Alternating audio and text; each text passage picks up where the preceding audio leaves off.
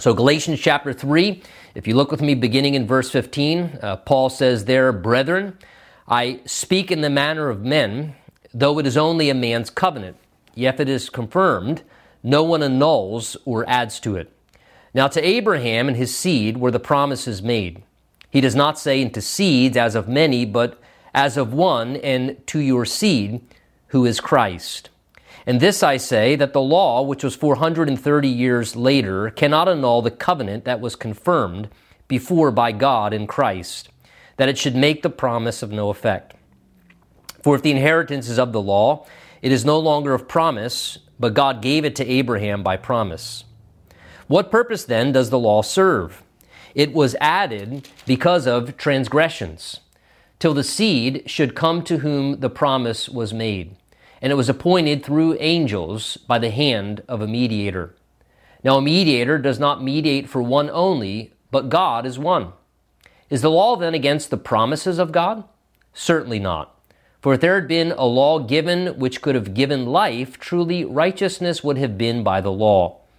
But the Scripture has confined all under sin, that the promise by faith in Jesus Christ might be given to those who believe." And Father, we just humbly ask for the help of your Holy Spirit as we open the Word of God. As always, Lord, we trust that your Spirit is the one who speaks to us, and we thank you for the truth of the Word of God and the life within it. And Lord, these are unique and difficult times that we are facing as a country. We do pray for Lord, all of our government officials on a federal and state and local level, God, and all those serving, we pray, give them grace and wisdom as they lead us through this time. We pray, Lord, for just the spirit of unity and submission among our nation, that we could work collectively to be able to just, Lord, honor the guidance and the leadership of those who are trying to direct our nation in the midst of these challenges that we're facing. Father, we pray for all the medical staff and people who are working tirelessly to try and serve people in the midst of this, that you would protect them, keep them healthy, Lord, strengthen them as they serve people during these times. And Lord, for each one who's doing their part in the midst of this, we just pray that you'd strengthen them. And Lord, we pray for peace over the hearts and minds of people, that panic would not overcome us, that our trust could be in you, and that through this process, many more would come to trust in you in greater and greater ways. And Lord, we just ask for your protection over our congregation, for your provision for each and every person, and that, Lord, by your Spirit, you would speak to us now through the Word of God, and you'd give us our portion through the Word of God as we look at it together as your family. So, Lord, speak to us now. Let us hear what you would say by your Spirit. And we ask that you would have our attention and that we would hear your voice. And we pray this together in Jesus' name. Amen. You know, one of the things I greatly appreciate about our God is that he is a promise-making and a promise-keeping God. And I greatly appreciate that about God, and that he wants us, I believe, to believe that we're going to experience his promises, that he has made promises and that he intends to keep them. And in this section really of Scripture here, we learn about experiencing God's promises, and that they come through the Lord Jesus Christ predominantly. And if you remember in this section here, the background, Paul's addressing how we receive from God. That is, forgiveness of sin through our Lord Jesus Christ and his work, how we receive the assurance of eternal life in heaven through the gift of God, which comes through Jesus Christ, how we experience being made right with God, how we experience the work of his Spirit and his gracious help and blessing in our lives. And he's been emphasizing that that's not received through human effort, that is by our performance, that as we perform well enough, we kind of earn or achieve that blessing from God. God's obligated somehow to give us a blessing, but rather the opposite, that it's all by faith, by God's gracious free gift, that as we believe his promises, we receive from him. And that's why he concluded in verse 14 last week, emphasizing that reality, that the blessing of Abraham might come upon the Gentiles in Christ Jesus, he said, and that we might receive the promise of the Spirit through faith. Now, with that backdrop of how we receive because they're God's promises, we receive because God promises and God keeps his promises, it seems Paul wants to emphasize this as he now goes on in our text. So if you look at me in verse 15, Paul says to us there, "Brethren, I speak in the manner of men," that is a human analogy, "though it is only of a man's covenant, yet if it is confirmed, no one annuls or adds to it." So Paul here is using a human example of ordinary life events of men making promises to one another. And that happens. We make promises, we make contracts, and how when we make promises as men, those things cannot be changed, annulled, or canceled if they're legal contracts and so forth. They have to be carried out. He speaks here in verse 15 of man's covenant. That is, again, the idea of promises that are made through commitments, maybe written contracts, covenants. We a lot of times write out wills that are then executed upon the passing of a loved one. That's a written contract. And once those things, he says, verse 15 here, once those things are confirmed, he says, that is, once they're established, they're validated and set in place, he says those things cannot be annulled. That is, they can't be made ineffective. They can't be changed. They can't be altered because they are contracts and legitimate promises that have been set in place. They have to be carried out because those promises of men, they stand firm.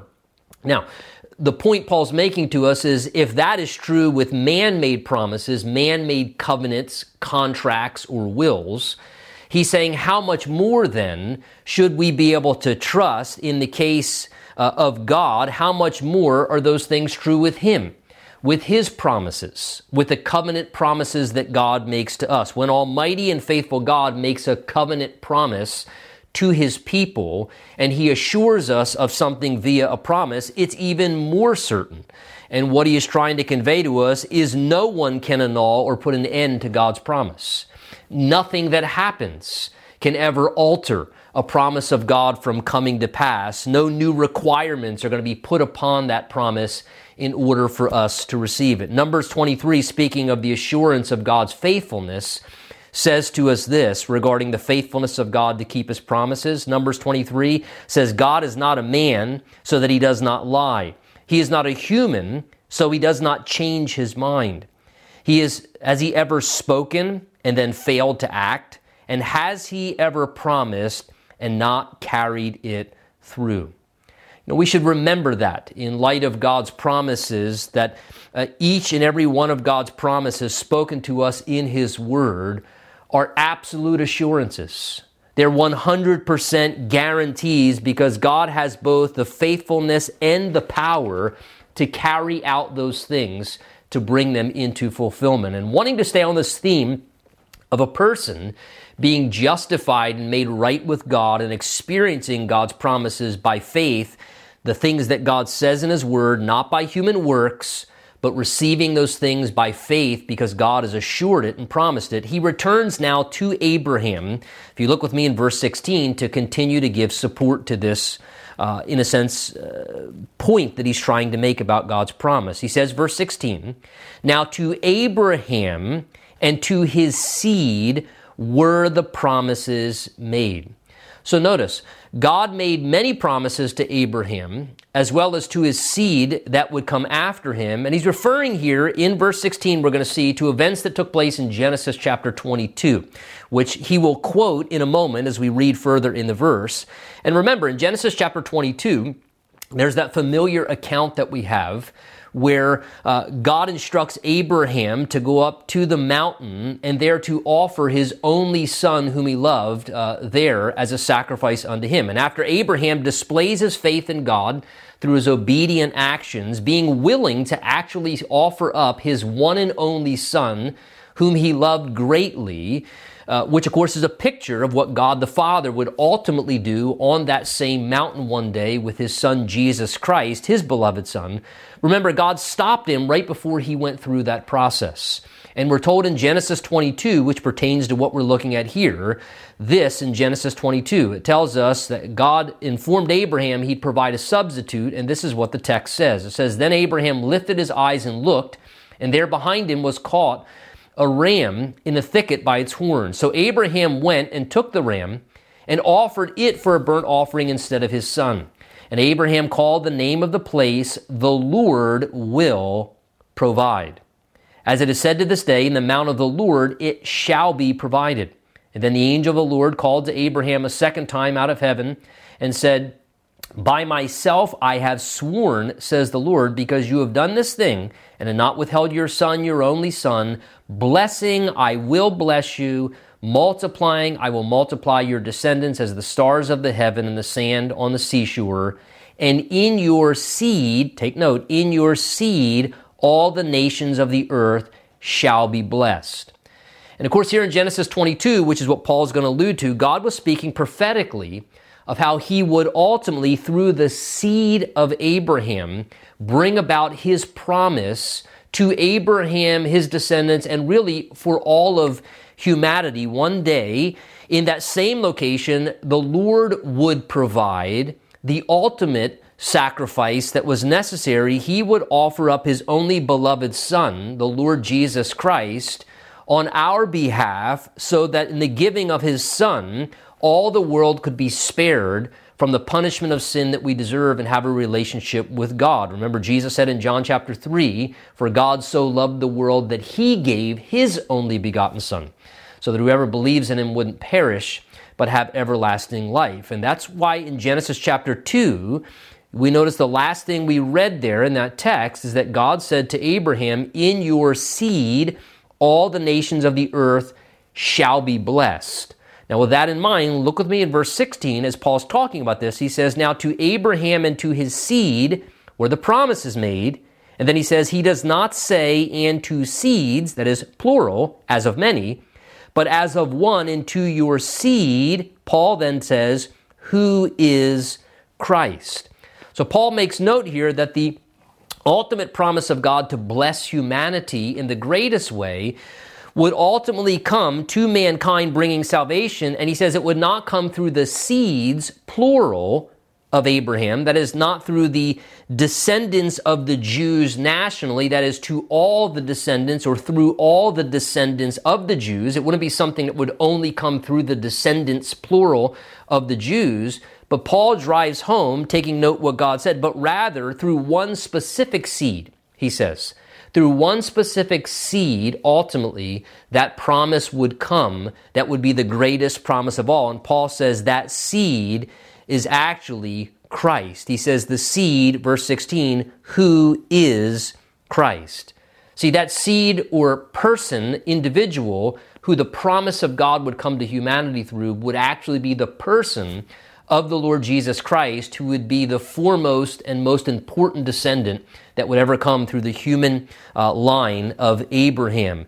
Through the person of the Lord Jesus Christ, those who enter into relationship with Jesus, the seed, the ultimate seed, through him would come the promises of God and experience all the blessings that he would bring to us, salvation through Jesus Christ. So Paul then, in light of that, says, verse 17, and this I say, that the law, which was 430 years later, that is after this promise given to Abraham, cannot annul, put into no effect, the covenant, he says, that was confirmed before by God in Christ, that it should make the promise of no effect.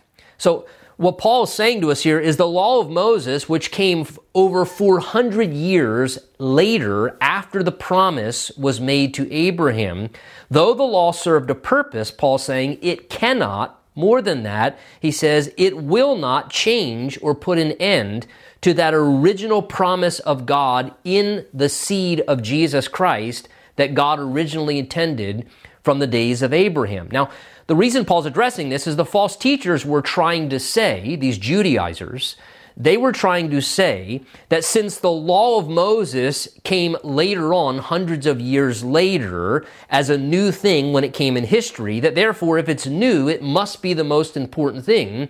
And they were trying to convey the idea that the law must have now been intended to take priority over all prior things, and that now this was the most important thing and kind of the new and improved way to be able to relate to God.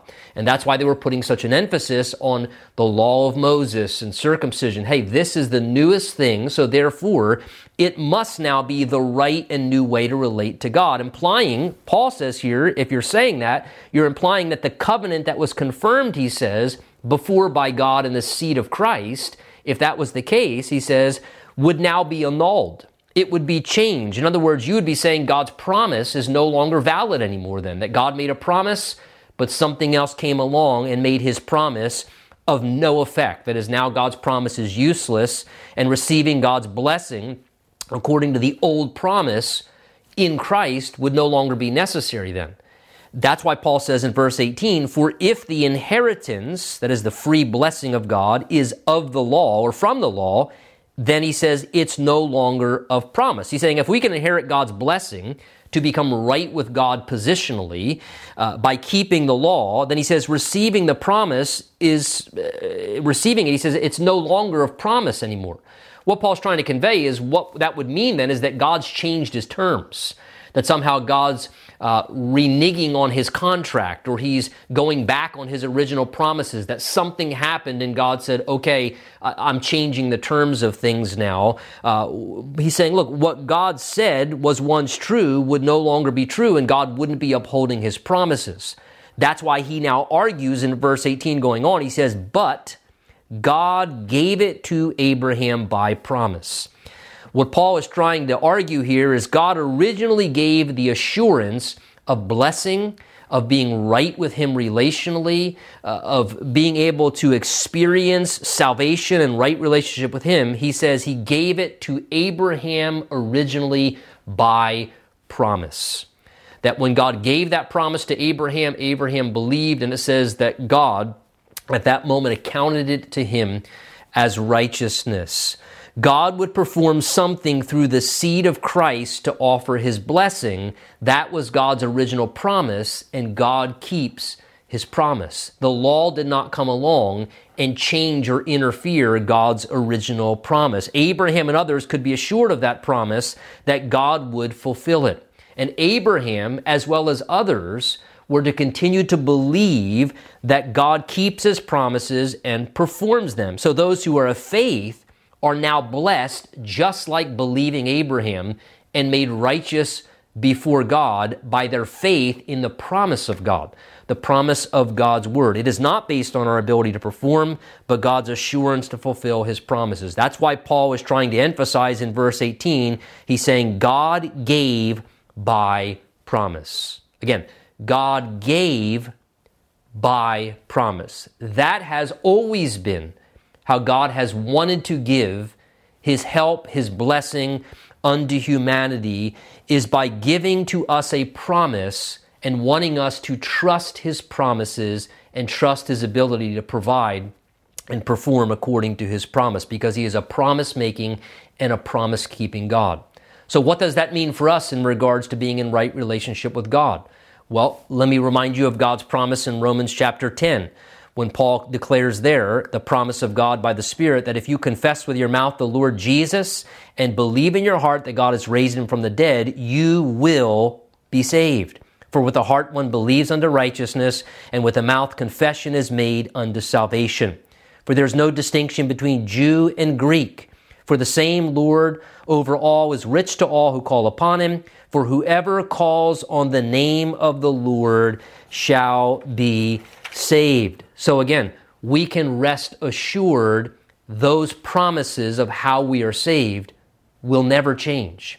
It does not matter what your past has been, your level of failures. It doesn't matter what your situation is. The same promise is available to all of humanity, that whoever calls on the name of the Lord shall be saved. It's an assurance. Your faith alone is what saves you, not your even faithfulness to continue to walk with Christ. It is your faith alone in the finished work of the Lord Jesus Christ, who died on the cross for our sins and rose from the dead and is the only Savior. And it's our confidence in that promise of God that we are saved, that our forgiveness is assured from all sin, that our assurance of heaven and eternal life is something that is a gift that we can hold on to, and that's reserved for us because of our confidence in God's promise that whoever calls on the name of the Lord is saved, and that we are made righteous by our belief and our confidence in those things. Of course, this also applies as well to every one of the multitude of promises we have in our wonderful Bible. And our Bible is filled with promises, every promise of God. Let me say to you this morning, no new things that come our way, and we're dealing with some new things now, no new things that come our way can render God's promises invalid. Nothing that happens to us, nothing that happens in our world can make God's promises null and void, will cause God's promises to be expired, or will cause God to be unable to still fulfill His promises to us. What God promises are guarantees. Despite what happens to us in our world, God's promises are absolutely certain for us. Romans 8 tells us this: who shall separate us from the love of Christ? Shall trouble or hardship or persecution or famine or nakedness or danger or sword? We might add in these days, or a pandemic. But Paul goes on to tell us in the Holy Word of God, no, in all these things, we are more than conquerors through Him who loved us. For I am convinced that neither death nor life, neither angels nor demons, neither the present nor the future, nor any powers, nor height nor depth, nor anything else in all of creation will be able to separate us from the love of God, which is in Christ Jesus our Lord. We have that blessed promise that the Lord will continue to work in our lives. We have that absolute assurance of His faithfulness for each and every one of us. So let us be assured these promises are ours to hold on to as we navigate new and difficult times. Nothing renders God's promises ineffective. Nothing hinders or limits God in any way as we go through these things. And again, though the law came 400 years later in our lives, the wonderful thing that we can have assurance about is those things were not intended to replace God's promises. Those are things that we can continue to hold on to. And that's why Paul then asks the next logical question to us. If the law doesn't replace God's promises or set His promises aside, the next logical question, of course, verse 19, Paul says, well, then what purpose then does the law serve? In other words, God does nothing in vain. So if the law came about, God doesn't do things for no reason. Why did the law come about then? What purpose did God have intended for the law of Moses? Well, he adds, verse 19, it was added, that is the law of Moses, because of, he says, transgressions, till the seed should come to whom the promise was made, and it was appointed through angels by the hand of a mediator. So the law came, the Bible tells us, in essence, to help reveal to humanity their sinfulness as lawbreakers, and also to a degree to try and restrain people who are prone to be lawbreakers from breaking the law more than necessary. So the law does have a purpose in God giving, and he says the law was added to mankind because of their transgressions. And again, transgressions, remember, is a word in the Bible that speaks of willful disobedience. It is a term that speaks about knowing where the line is, but defiantly stepping over the line anyway. It's not a matter of making mistakes. It's we know where the line is, and we willfully step across it in a defiant act. That's what transgressions are.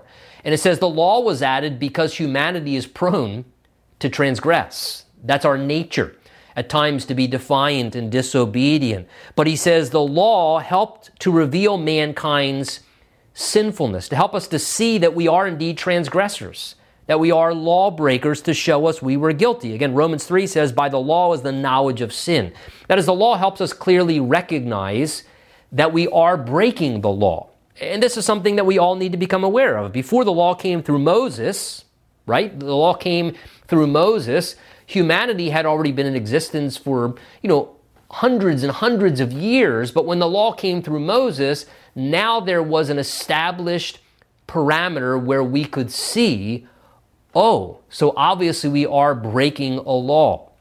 Prior to that time, there wasn't, in a sense, other than the conscience of mankind, a way to legitimately measure that, which the law gave the opportunity for that to happen. It gave clear ability. Again, it's kind of like a speed limit sign. We get on the road, we start driving down the road, and a lot of times we don't realize how prone we are to be transgressors and lawbreakers until we pass that little white sign with the black letters that says speed limit 35 or speed limit 55 or whatever it may be. And then we realize, according to the posting of the law there, I'm transgressing the law. I'm actually violating. So the law identifies to us that we're a lawbreaker and that we deserve, in a sense, to a degree, if possible, punishment because we are guilty of breaking the law. Well, this is the same way with God's law. Romans 3 tells us that whatever the law says, it says to those under the law that every mouth may be stopped and all the world may become guilty before God.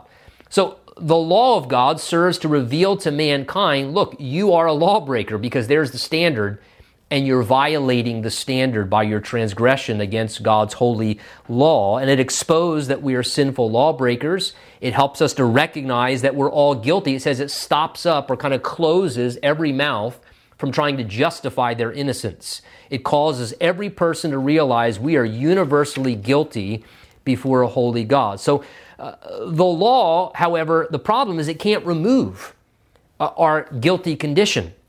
It reveals our guilty condition. It makes us see our need, but the reason it wants us to see our need is so that we will look to the solution for our need. But the law can't solve that, and that's what Paul's trying to convey to us in this section. Just like a mirror, when you look in the mirror in the morning, it reveals your condition, what you look like after a night of sleep, but it doesn't help you to resolve your messed up hair. If you have makeup running down your face, the mirror can show you your condition, but it can't resolve your condition. It can't do anything to provide a solution to change the condition that you see yourself in. Well, the same way with a law, same way with a thermometer. A thermometer, it can indicate that we have, to a degree, a temperature, but if you chew up the thermometer, it doesn't take away the infection or it doesn't change your condition. Same way with God's law. It reveals our condition, but it is unable to resolve our condition. We need help from another place to resolve the condition of our sinful guilt. Well, the law also, as I said, was given to also restrain mankind as transgressors. And of course, this makes sense because by God establishing a righteous standard in the law and a giving of the law, we now have something to recognize what God does desire. What's God's standard? And as that was seen in the law of God, it gives man something to endeavor to please God and a standard to know what displeases God. And so to some degree, the law of Moses came to help restrain to some degree the sinfulness of mankind to diminish our ungodliness. But Paul's trying to say to us here in verse 19, it was given to prepare mankind for the solution to their being sinful and being transgressors against God. That's why he says in verse 19, at the end there, the law was given for transgressions to prepare us until, he says, the seed should come to whom the promise was made. So he says the law was basically God's way of preparing us to get us ready to feel guilty, to see our sinfulness and that we are guilty lawbreakers who deserve punishment, to get us to then look for the solution for that, which comes through our Lord Jesus Christ. It was God's tool to get us ready for Christ. It was the vehicle to basically get us to the place where we would turn to Christ for salvation and we would be able to receive that from Him. He says regarding the holy law of God in verse 19 going on there, it was appointed, that is the law, through angels by the hand of a mediator. And then he says, verse 20, now a mediator does not mediate for one only, but God is one. So challenging verses here a little bit, but in essence, these verses as well as Acts chapter 7 indicate to us that in some way angels were involved as a intermediary or used in a way of mediation between God and mankind in the process of bringing about the holy law of God that came to Moses. In some manner, we're not fully certain, in the midst of this supernatural experience of God giving the law to and through Moses, in some way, angels participated in a form of mediation between God and Moses. in this whole process here, being used to bring about the law. Yet, what Paul's trying to indicate in these verses to us is that fact that the angels were some way involved in a mediation type process of this as mediators is actually what makes the law, in a sense, less special, less valuable in some ways we might say than the actual promise of God that was given to Abraham originally. For when God gave the promise to Abraham, what Paul's trying to convey to us here, he didn't use any angels. When God gave the promise to Abraham, there was no mediation or mediator. It was totally one-sided. God just promised it, and God was going to fulfill it. It was direct from God to Abraham. That's what meant in verse 20 when he says, a mediator does not mediate for one only, but God is one. Let me read you some other translations of that same verse. It helps kind of give a little bit of light. It says, the very fact that there was no intermediator is enough to show that it was not the fulfilling of the promise. For the promise of God needs neither angelic witness nor human intermediary, but it depends on God alone. Another translation renders that, now a mediator is helpful if more than one party must reach an agreement, but God who is one did not use a mediator when he gave his promise to Abraham. See, God's promise to Abraham was one-sided. It was God's commitment. It was God who would do it. God made the promise. That settled it. And God would fulfill the promise because it was totally based on the faithfulness of God to keep his promises. So Paul says, verse 21 going on, is the law then, he asks, against the promises of God? In other words, does that mean the law works against God's promises? Paul's reasoning this out or hindering it. And he says, of course not. Going on, verse 21, for if there had been a law given, which could have been given life, he says, then truly righteousness would have been by the law. So Paul says, if it were possible that by obeying the law, that could give life to us spiritually somehow, that is, obedience to the law could translate into giving or imparting some spiritual life to us, then he says, then we could have done it through the law of God. But Paul's pointing out here in verse 21, the weakness of the law. You notice again there in verse 21 in the text, he says, if through the law it could have given life. This is the problem, is the law of God can't impart life. It doesn't impart power. The law of God, good as it is and wonderful as it is, it simply reveals what is true to humanity about their condition before God, but the law itself provides no power to live out what is right according to God's standards. We therefore need help from someone else to give us life, to impart life, to be able to actually obey and live out what the law of God says to some degree, to seek to live pleasing lives to God. You might say the rules of the law can tell us what is right and wrong, but it gives us no power to be able to carry those things out obediently. The law of God can show us what to do, but it can't help us to fulfill it. Only the person of Jesus can empower us to live as God intends, because Jesus, unlike the law, gives life. The promise of life through Jesus Christ is what gives us the power to live according to the way that God wants us to. It's only through the promise of Jesus that we can receive power to live the way that God wants us to live. In Romans 8, Paul says it this way, for the law of the Spirit of life in Christ Jesus has made me free from the law of sin and death. Again, the law of the Spirit of life in Christ Jesus is what set me free from the law of sin and death. Jesus gives us that power. Jesus is the one who gives us life, and therefore we can relate to God the way he wants us to. Verse 22, Paul goes on to say, but the Scripture has confined all under sin, that the promise by faith in Jesus Christ might be given to those who believe. So again, notice, Paul says here, verse 22, God's word has declared everyone, he's saying, universally guilty and as a prisoner of sin, in confinement as prisoners of sin, so that we could all therefore then freely receive the exact same promise as a group of people who were guilty sinners and in a sense prisoners under the power of sin. universally. So first of all, he wants us to see that God's word has declared mankind universally guilty as prisoners of sin. You see what he says at the beginning of verse 22? The scripture, God's word, has confined all to be under sin. That word confined is a term that speaks to lock up. The idea is to lock someone up like a prisoner in a way where they're confined and they have no way of escape. In essence, what God is saying is the scripture, through what the law tells us, proves that everyone is a guilty lawbreaker, and we all, therefore, are unable to escape this sentence of punishment and death that we deserve, because we've all been confined, if you would, onto the process of death row. We're all guilty. It's been established universally, and we're all going to die physically because of sin in humanity. And more than that, we all deserve to suffer and be tortured eternally because of our sinfulness. There's nothing we can do to free ourselves from that guilty condition.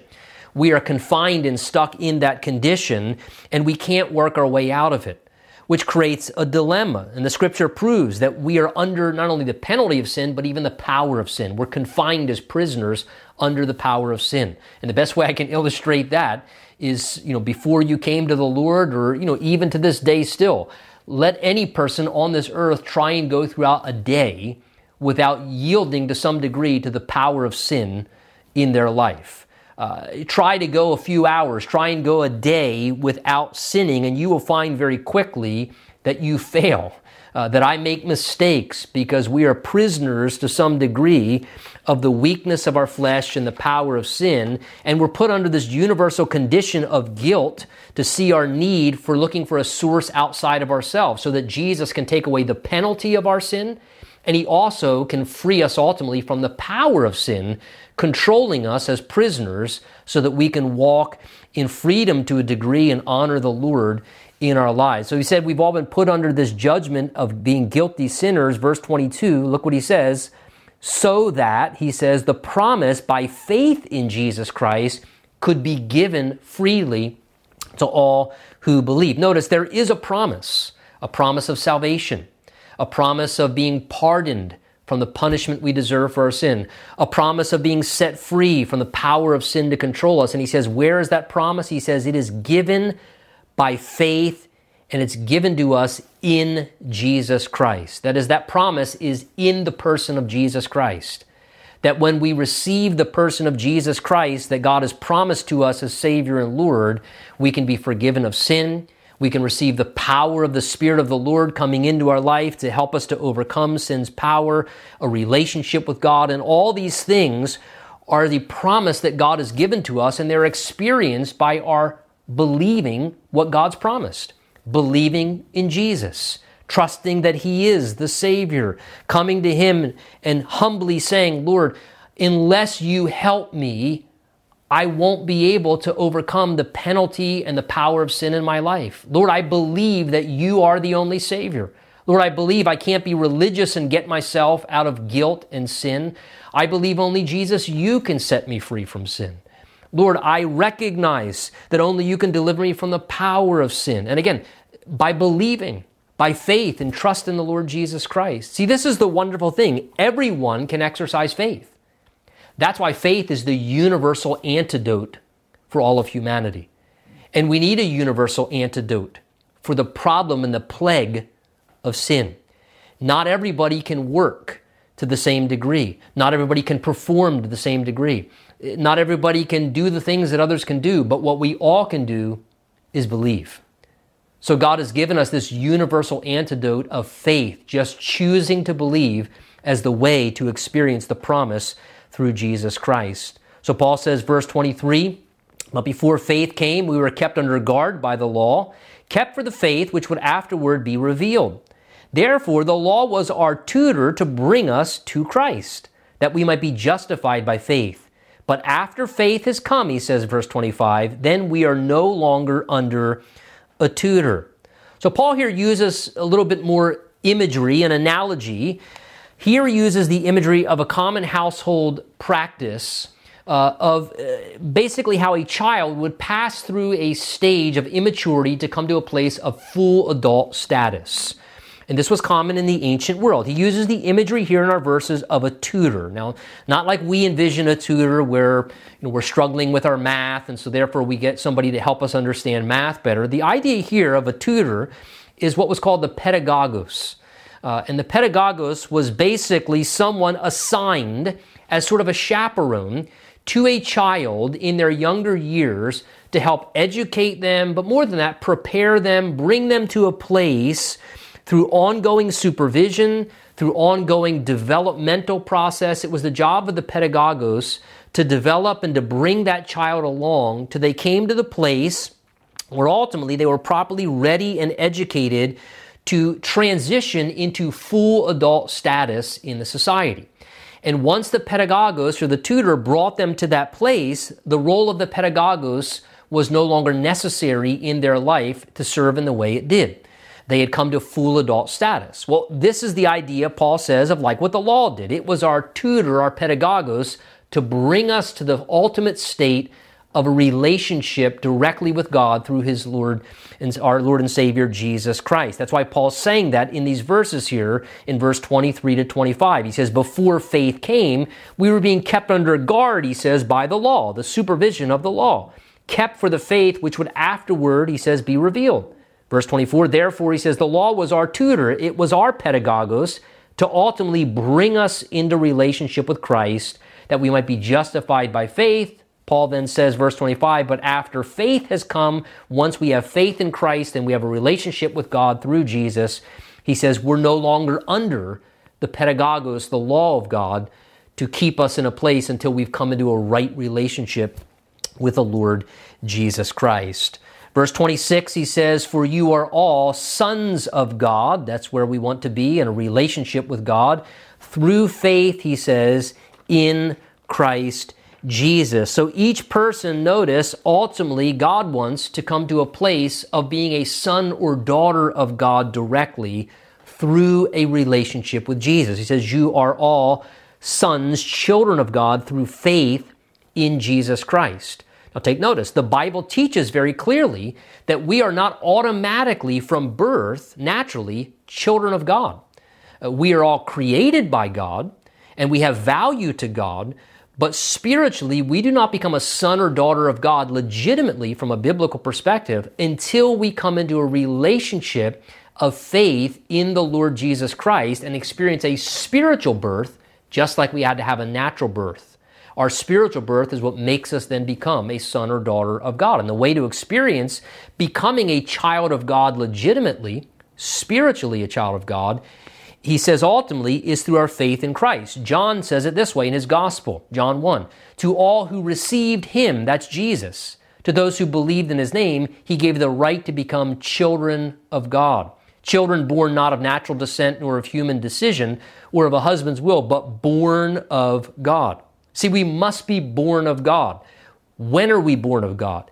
When we believe upon the Lord Jesus Christ as our Savior for our sin, when we believe upon what he did in his finished work and his death and resurrection, when we believe upon that, but more, not just intellectual, when we then make a decision to receive that for ourselves, believing transitions to receiving it personally for ourselves, at that moment is when we experience being born of God spiritually, and we then become, through that faith in Christ, a son or a daughter of the living God.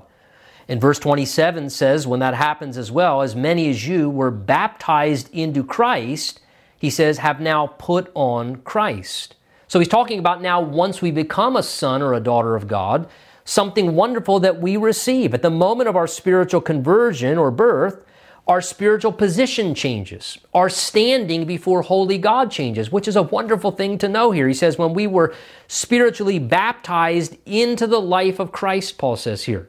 Again, baptism speaks of immersion, submerging something into another thing, and we were fully baptized or immersed into the life of Jesus Christ, in his death, in his resurrection, and we receive a new identity. Again, this is pictured symbolically when we water baptize people in the ocean or wherever we do a water baptism. As we put that person as a Christian into the waters, they go under the water, they disappear. There's a sense as the putting to death of the old life symbolically, and then when they reemerge back out of the water in a different condition, soaking wet and their hair's on, they emerge in a different condition.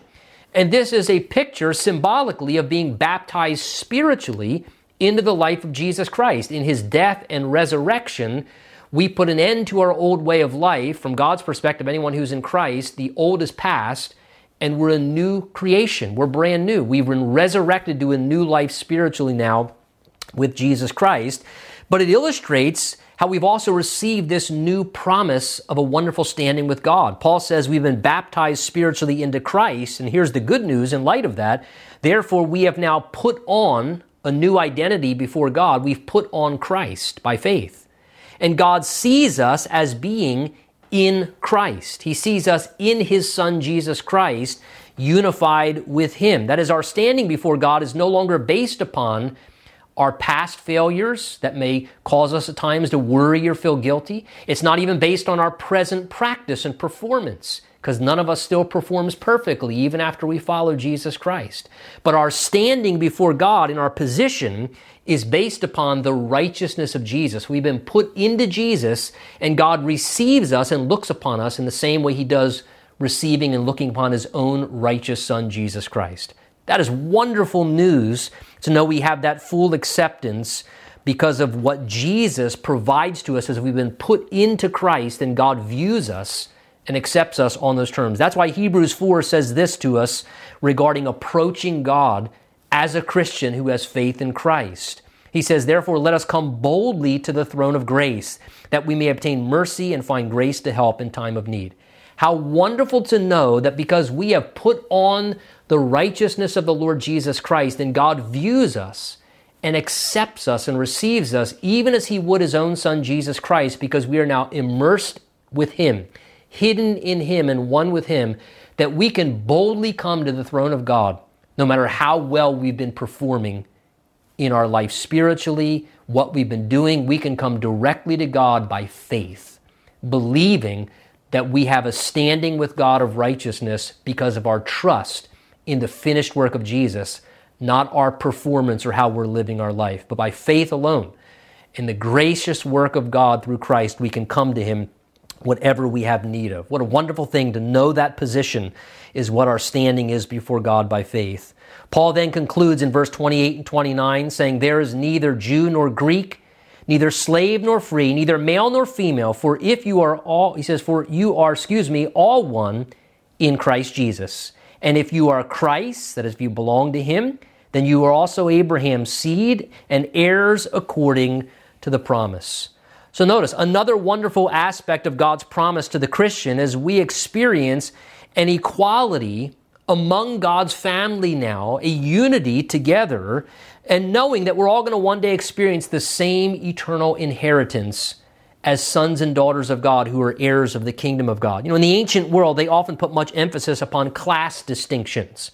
And that's what Paul's addressing there in verse 28, how they treated each other in unloving ways and they had walls of division because of class distinctions.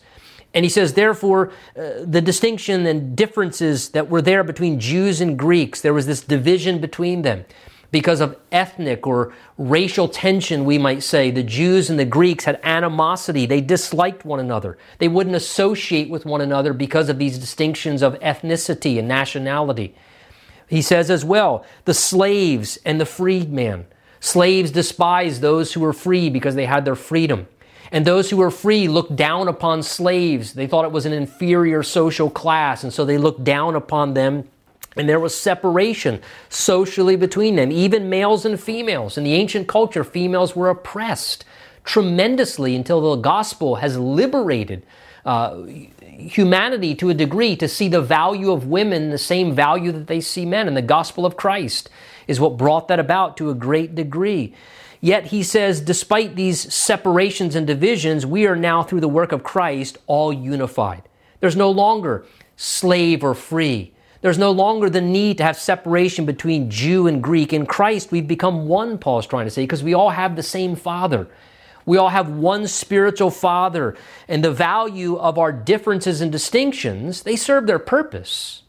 It's okay to have diversity and distinction. Those things are by design. But what Paul's saying is those things should never have to separate us now, because from God's perspective, he sees us as one spiritual family in Christ.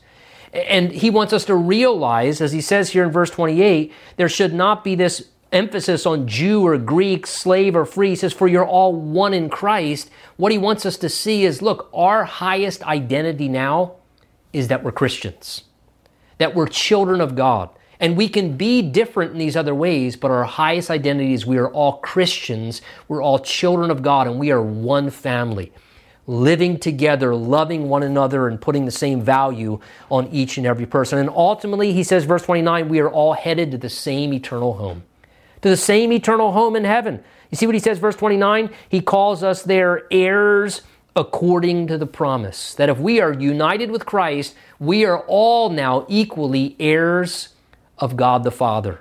We're heirs of the kingdom of God. An heir is someone who freely inherits as a gift something that was promised to them from someone who loves them and graciously has provided it for them. And we are heirs of God. God has promised that we will inherit the gift of eternal life. That's our inheritance, eternity, the kingdom of God. And it doesn't matter what your life experience is now. It does not matter whether you are rich or poor or what you go through on this earth. Listen, the end is good.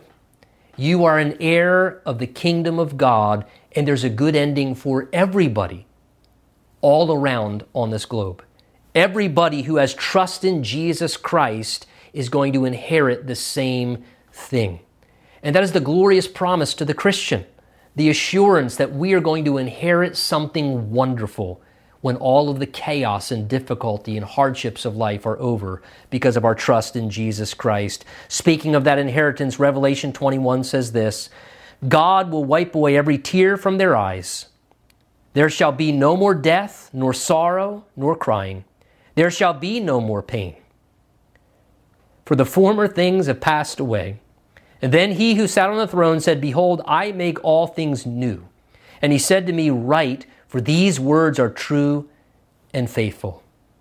Listen, if your faith is in the Lord Jesus Christ, you can rest assured this is God's promise for your future experience, what is described one day. That is what your future inheritance will be. Look, we need to know God keeps all of his promises. You can rest in that assurance and believe God's promises that you might experience God's promises.